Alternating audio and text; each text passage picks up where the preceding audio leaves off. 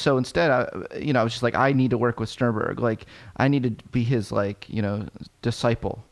So I made a plan to do that, and with all the essence of my being, everything I did from that day forward in college, and I mean that day forward, you can ask my roommate, was a meticulous plan to get into Yale to study with Robert Sternberg. Welcome back to Cognitive Revolution. I'm Cody Commerce, and this is my show about the personal side of the intellectual journey. So this week's guest is a special one. When I decided to start this podcast, I actually emailed him asking for advice, and I look up to him a lot as a psychologist, as a public presenter, and as a human being. And, I just wanted to seek out some basic info from him since he also has an interview-based podcast, which he's been doing for a while now. And not only did he give me his take on my questions, but he offered to be a guest on the show. And that's with literally no incentive on his part to do so. He didn't know me, and I mean, good Lord, if some guy emailed you saying that he was going to start a podcast, what probability would you actually assign to him even going through with it? So anyway, the point is that he made an offer out of a sense of generosity and just for the sake of helping me out. And that is incredibly consistent with the rest of his behavior. He is a psychology professor at Columbia. His podcast is the Psychology Podcast, and it really is. He's revamped the show, and it's in a new season. Absolutely take a listen. I loved his interview with Angela Duckworth, which he recently re-aired. He is my favorite person on Twitter, so give him a follow. He is Scott Barry Kaufman.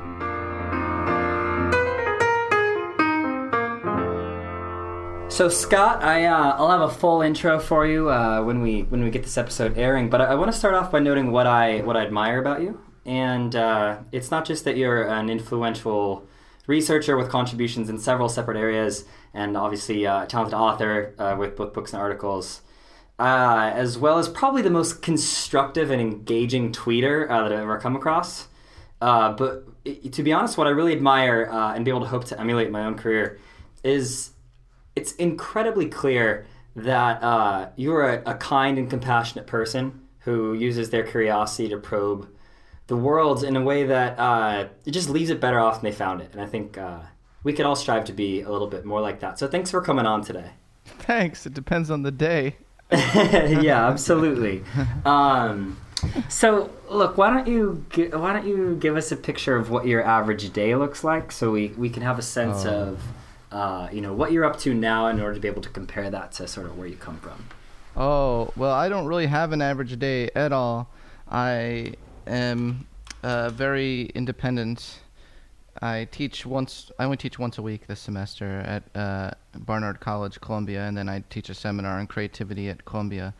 But the rest of my week is whatever I want to do during the day, and it usually comprises of either podcast recording or column. I read a column for Scientific American, or reading. I have to read a lot of books for my podcast. I'm constantly having guests on, and I'm having to read their 400-page books within like a week time.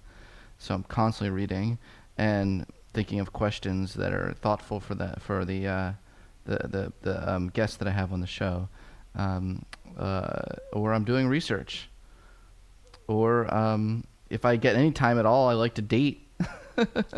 That's lovely. So that's not as much time. You're like, let's gloss over that part. Oh no, we could spend the whole episode probing into that if that's. You're like, that's good. Okay.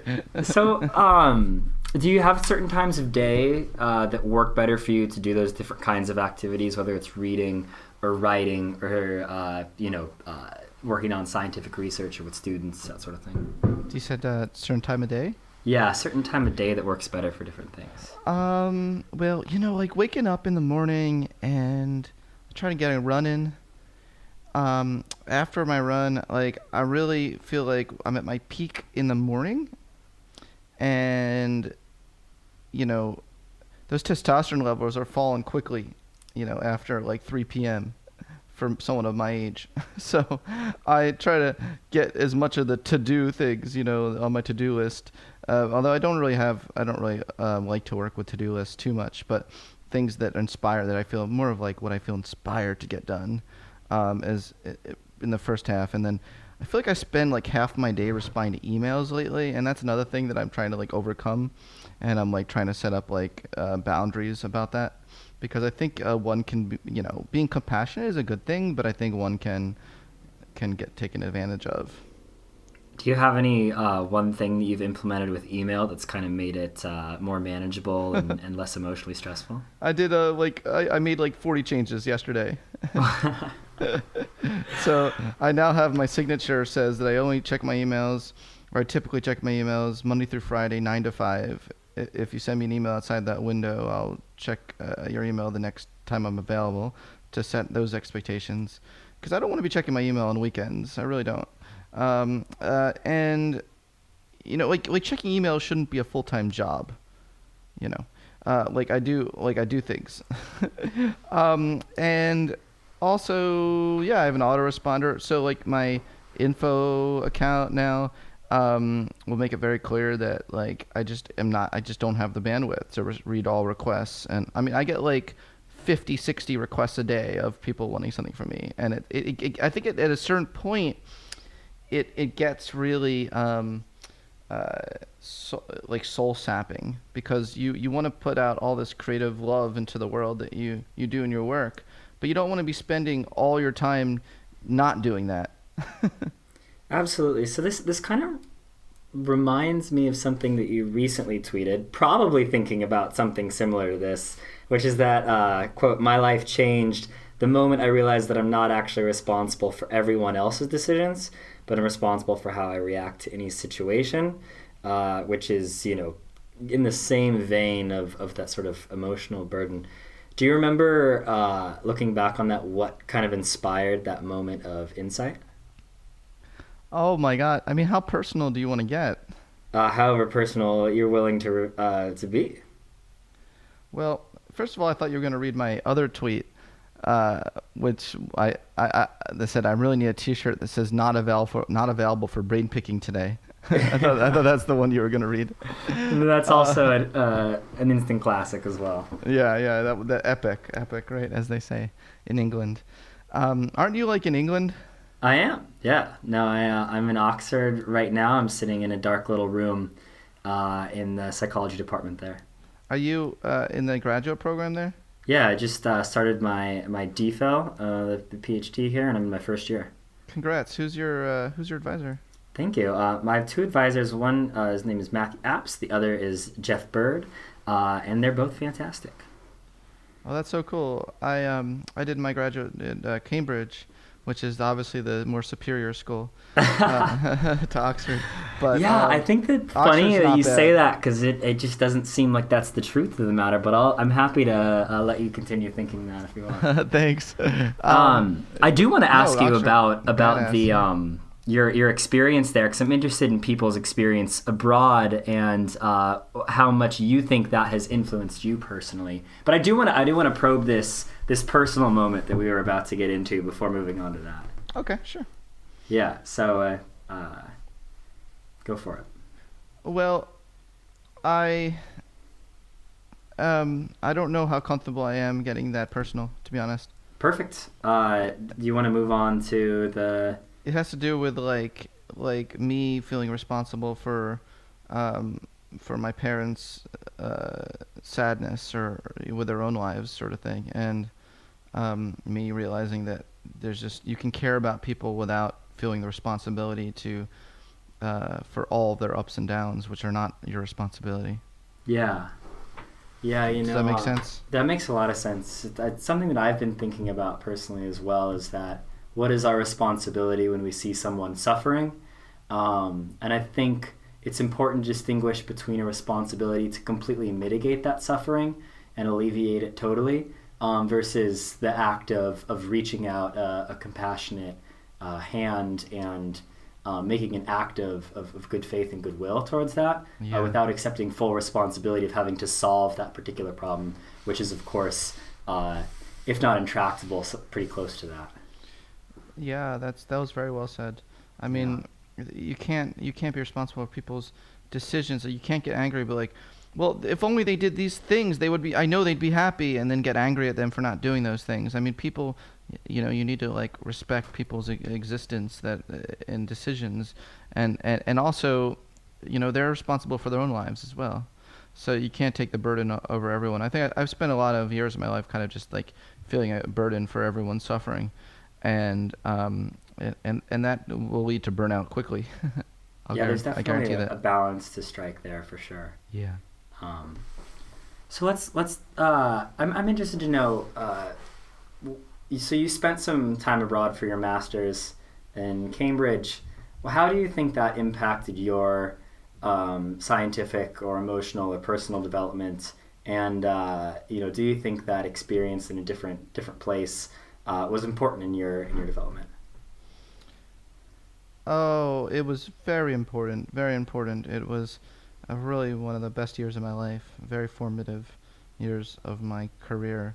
I studied with a wonderful psychometrician and animal learning theorist, Nicholas McIntosh, who just taught me so much about experimental psychology, and I was there on a Gates Cambridge scholarship, and I felt like particularly like ego when I was there over that. It's funny when you become an adult, none of that stuff matters.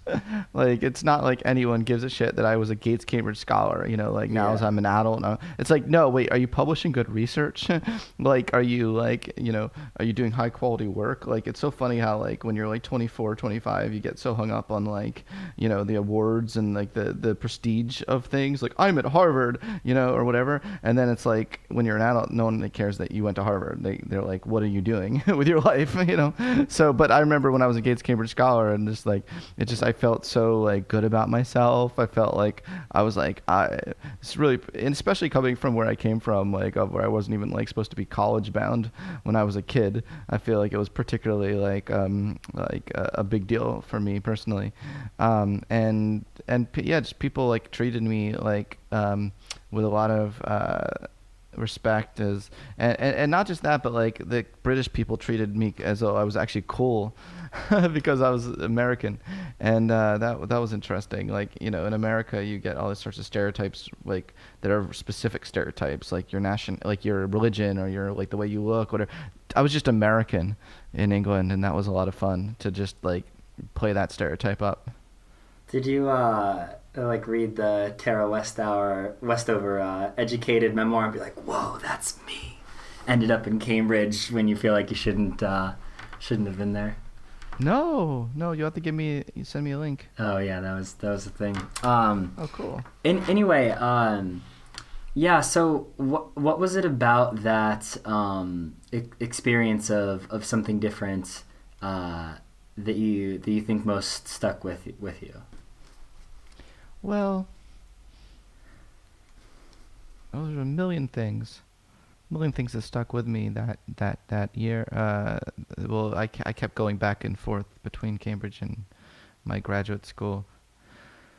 Um, I mean, my mentor Nick McIntosh, he's recently departed, but I just will always remember how much he inspired me, and just like watching his lectures on intelligence and just loving the way he presented the material in such a nuanced fashion, and wasn't afraid of the truth either. But was also sensible about it. He also wasn't. You can be not afraid of the truth and also not be a provocateur. Like I feel like these days, like those things, like like are correlated 0.60. Like you see like people who are like, yeah, I'm a truth teller. They also tend to be provocateurs. But that they don't have to go together. You can really be interested in the truth and also be sensitive to the implications of what you're saying and its impact on others. So I'm interested in your claim that you feel like you shouldn't, or you didn't, you didn't come from a background that would necessarily be thought of as college bound. Uh, can I ask what about your background makes you say that? Well, for one, I was in special education as a kid, and had an auditory learning disability and anxiety issues. Uh, I guess that was for two. And oh boy, I mean, I didn't come from a family with parents who were like, went to Yale or like any of this highfalutin stuff. And just as a kid, I just never just it didn't dawn on the teachers certainly or me that I would really go very far in life. So would you say, in that sense, that do you feel like your path was sort of non-standard because you had different things to overcome than other people did? Oh, absolutely. I really resonated with when I went to Yale for PhD. I really resonated with all the students. There weren't a lot, but the ones who came from some sort of disadvantage in youth, I didn't really gravitate towards or feel great resonance with those who kind of had the silver spoon their entire lives, and they're like, of course I'm gonna go to Yale someday. So yeah, that's definitely. I mean, a lot of my friends were like the kitchen staff, like I just like felt like more comfortable with them, and they were just actually, quite frankly, they were more friendly than the Yale graduate students. Absolutely. Am I allowed to say that? Yeah, you absolutely are, especially about Yale graduate students. So was right. So was there a moment where you felt like you kind of transitioned from being the underdog into really gaining traction, and there was a moment where you're like, whoa, I can actually do this. Like I can pull this off on the really high level that you've gone on to pull things off at. Well, yes, there was a couple of these micro moments. One was in high school. Once I decided to try to challenge myself and take myself out of special ed and see what I was capable of. And then I realized I loved learning so much. And so that was one point when I actually just decided to like override the expectations of the teachers. But the other thing was like in college, sophomore year, I took a psychology class. It was called cognitive. The class was called cognitive. I think Intro to Cognitive Psychology, and the textbook was Cognitive Psychology by Robert Sternberg. One of the editions. He's up to edition 50,000 right now in that book, but I think it might have been edition 12,000 at the time. And and I just you know what I'm saying? You know what I'm saying with Robert Sternberg? He's a machine. But when I looked at the cover, I got to the chapter on intelligence. And I just like immediately was like, oh no, this is me. Like I didn't even know there was a whole field studying that topic, but I was just like, like holy shit. Like that's like, am I allowed to curse on the Cognitive Revolution podcast? Absolutely. Okay. It's highly encouraged. Okay. I was just like, holy shit. Like this is me. This is like, and it was just like I saw a whole vision before me of like a whole career. Like I don't know. It's weird. Some people call it a crystallizing experience. Howard Gardner calls it a crystallizing experience. You just kind of like see something and you make contact with a domain, and you're just like, it gels so well with the essence of your being that you just like, it's just not even a choice. Sometimes that happens if you're very lucky. That happens with a partner as well, like a romantic partner. But I mean, it's probably just as rare to find that with a romantic partner as with a career. But when it does happen, hold on to it for dear life. Wow, that's so amazing. So how did you when did you connect that to this notion that what people had figured out up to the point of you reading that textbook? You realized, well, something's missing here. We need an opportunity to redefine some of the ways we're thinking about intelligence. When did you make that connection? Well, I don't know. Immediately, Yeah. I read. Was that what you saw in it? Was essentially Yes. the white space where Yes. something that needed to be said was not being said, and you felt like you had the aptitude? First of all, when I was in high school, I had been dreaming about how we need to redefine intelligence. Now, I didn't know there was a whole field, I didn't even know there were people called Howard Gardner, or there were people called Robert Sternberg. Like I didn't know any of that. So I think my initial reaction, to be quite frank, was, shit, they've already redefined intelligence. What am I going to do with my life now? Yeah. And I remember just like almost was like, oh wait, they did it. You could have been Howard Gardner if not for Howard Gardner. Well, yeah, I think. Well, I've had thought at the time, like, if Howard Gardner never published that book, I'm pretty sure I would have published that book. Like, like that, like it was in my head. It was like the seed was in my head. That's amazing. And well, Dean Simonton calls that the phenomenon of multiples. It actually is. It's more common than you think. We tend to treat genius as like, wow, only that genius could have thought of that. You know what I'm saying? But actually, it turns out anyone with a certain number of expertise, or personality, there's something. If there's something in the air, it's going to be plucked. If it wasn't Einstein, I'm pretty sure it would have been plucked by someone else.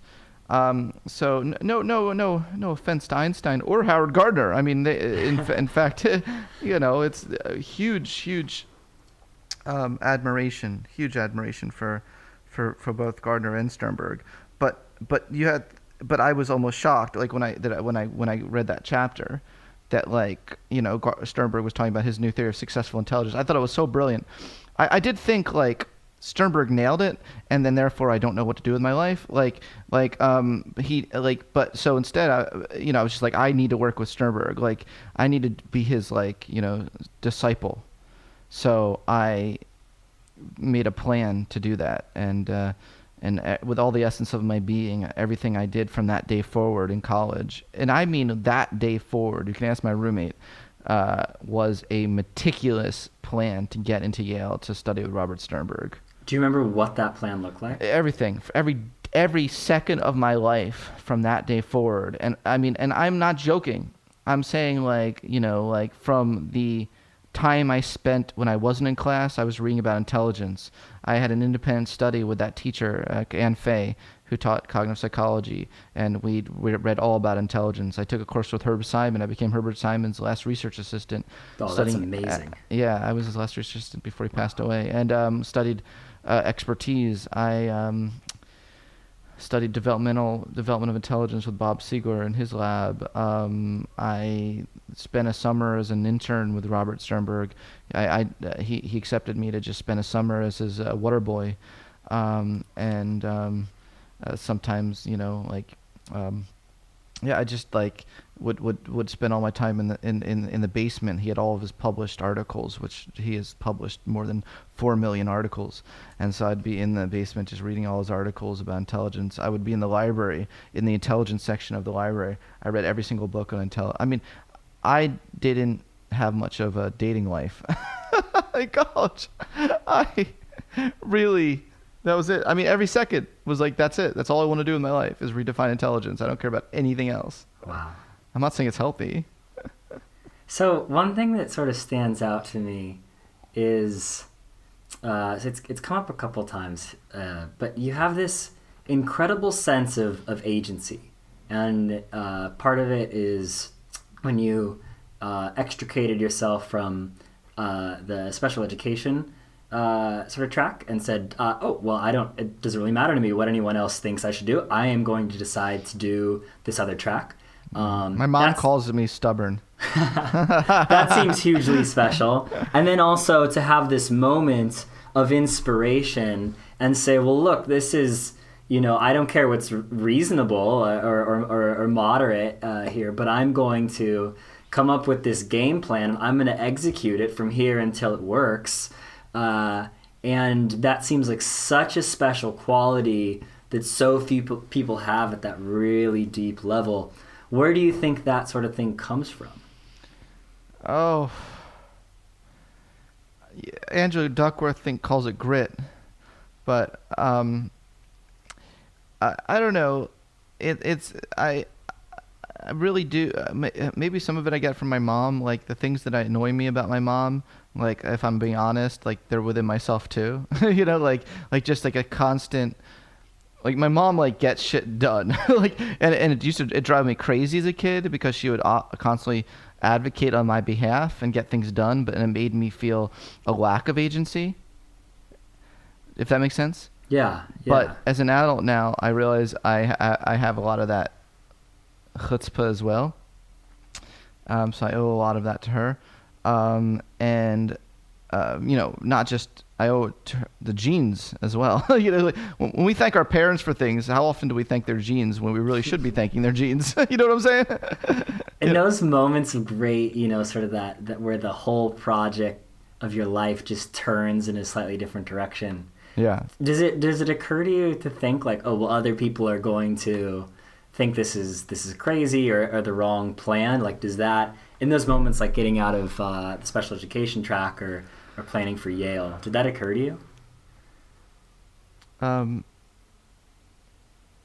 Ask the question again. Yeah. Do you worry about other people are going to think about your decision to do something that's pretty outlandish?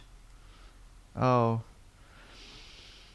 No. I think that the thing that could inspire you is because am I sensing that you kind of want to take a similar non-traditional path as me? Yeah. Am I sensing that? I think that that's a pretty reasonable thing to say. So I think when you do that, you need to recognize that everything that you do in your own unique vision of how you want to live your life is paving a new path for others who may be just as quirky as you. And I think if you just remember that, then it really can. You just don't seem to care about what all the people on the traditional path think of you, because you're not. Your existence is not to please them. They're happy, or maybe they're not happy, but they've made their choices. Again, it comes back to the whole responsibility thing, right? Like, let people make their choices. Respect the sacredness of others. And if people don't respect the sacredness of you, then fuck them. That is the most beautiful thing that I have ever heard that ended in the exclamation "fuck them." Yeah, I really love that. God, I think that's dead on. I absolutely love that. That's the best you can do is just go by your life. Yeah. Respecting the sacredness of others, and I really do. I mean, I really am the least judgmental person. Maybe that's why I'm fun to hang out with sometimes, because people will tell me things that they've done, and I just giggle, and they're like, "Wait, but I just told you that I did this," and I'm like, you know what? Life is a shit show. You'll learn from this. You'll learn from what you did. And you may, people need to sometimes make poor decisions in order to grow. And I don't think we emphasize that nearly enough in school. I'm so happy I've made so many poor decisions in my life, but I'm so happy that I did that. And, I get this opportunity now to reflect on all of that and think of what I don't want to do. Sometimes we only know what we want to do by finding out what we don't want to do, Oh man, amazing. So, speaking of, sort of constructing your own path, when did you decide that it was important to reach a broader, non-specialist sort of audience? And what did those initial opportunities look like? I also felt like I always had the writer bone in my body. That showed itself very, very early. Just by a couple years of age, I was writing creative novels, I guess. I was doing creative writing about time travel, and I was obsessed with time travel. Still kind of am. And I always really loved creative writing, and I think that when I was in college, I did an interview with when I was in grad school, I did an interview with Matthew Hudson from Psychology Today magazine. He was writing an article, and he still works there, doesn't he? No, there's two Matthew Hudsons. Oh. One spelled a little bit. I was gonna say, I thought that guy was awfully young to have been there. No, that guy looks like he's 12. But he does. No, there's a There's a That's Matthew so funny. Oh, wow. Hudson, and then there's a Matthew Hudson. Oh wait, it's very confusing. Matthew Hudson, Hutson, is no longer Psychology Today. Okay. I think there's a Hudson. I know it never confuses the two people. No, this is so Hudson. He was there back in the day, and he interviewed me about the role of the link between sex and humor, because that was a topic I was working on with Jeffrey Miller at the time, and just to see how far I've come, by the way. But anyway, and he just emailed me a couple of weeks later after the interview. He's like, that was a really awesome interview. You're like really like funny, and like we're just starting a blog. Do you want to be one of our first bloggers for the site? And I just like didn't even have to think about it. It was just like, oh my God, yes. And I just like, I just immediately like just went crazy on that, and that became like the most enjoyable part of grad school. It was blogging for Psychology Today and talking about it was all about intelligence in the beginning, on the latest science of intelligence and giftedness, and what that and all the issues surrounding that. And and like now Psychology Today blogs has blown up, and there's huge. There's like a stream of thousands of bloggers just like nonstop on there. But in the beginning, it was like me and Satoshi Kanazawa, and that was it. Yeah. I'm laughing because do you know who he is? Because I didn't. No. Oh gosh. Okay. I will not go further then. So I think that's pretty interesting, in that you had sort of like this initial kind of opportunity. Oh, and by the way, let's it was coming up towards the end of time here, so let's just make this the last sort of question Great. here. Just 'cause I want to be respectful of your time. Thank you. That just sort of fell into your lap and started off this cascade of building opportunities that you turned into this amazing platform that you've developed today. Are there any other moments that you look at and say like, wow, that's just a magical moment of randomness that just kind of sparked this thing that turned into something that I had very little control over whether that actually happened? Oh, those are two separate things: randomness and then no control. Wait, I think I would say no to the randomness and yes to the no control. All right. Well, I do feel like I've been guided by some higher power. I mean, I'm not going to get all Kanye West on you. Well, that's much to the detriment of all of our listeners here. Because they're Kanye West fans? No, I'm sure all of us would be enlightened if you went down that path. But I'm not sure that we have enough time to fully cover it. But I'm interested in this distinction that you're drawing here, and then how you feel that has played out for yourself. Well, I just have always felt like I'm playing out a script. That even when I try to deviate from the script, it comes back to me. Yeah, I know the feeling you're talking about for sure. So I don't know how else to describe it. I mean, it's just everything has just constantly been like showing me the signs that I was meant to do this. People, I mean, I'm not saying crazy things. I mean, people have reported having a calling in life, and people have reported the feeling of being called into the future.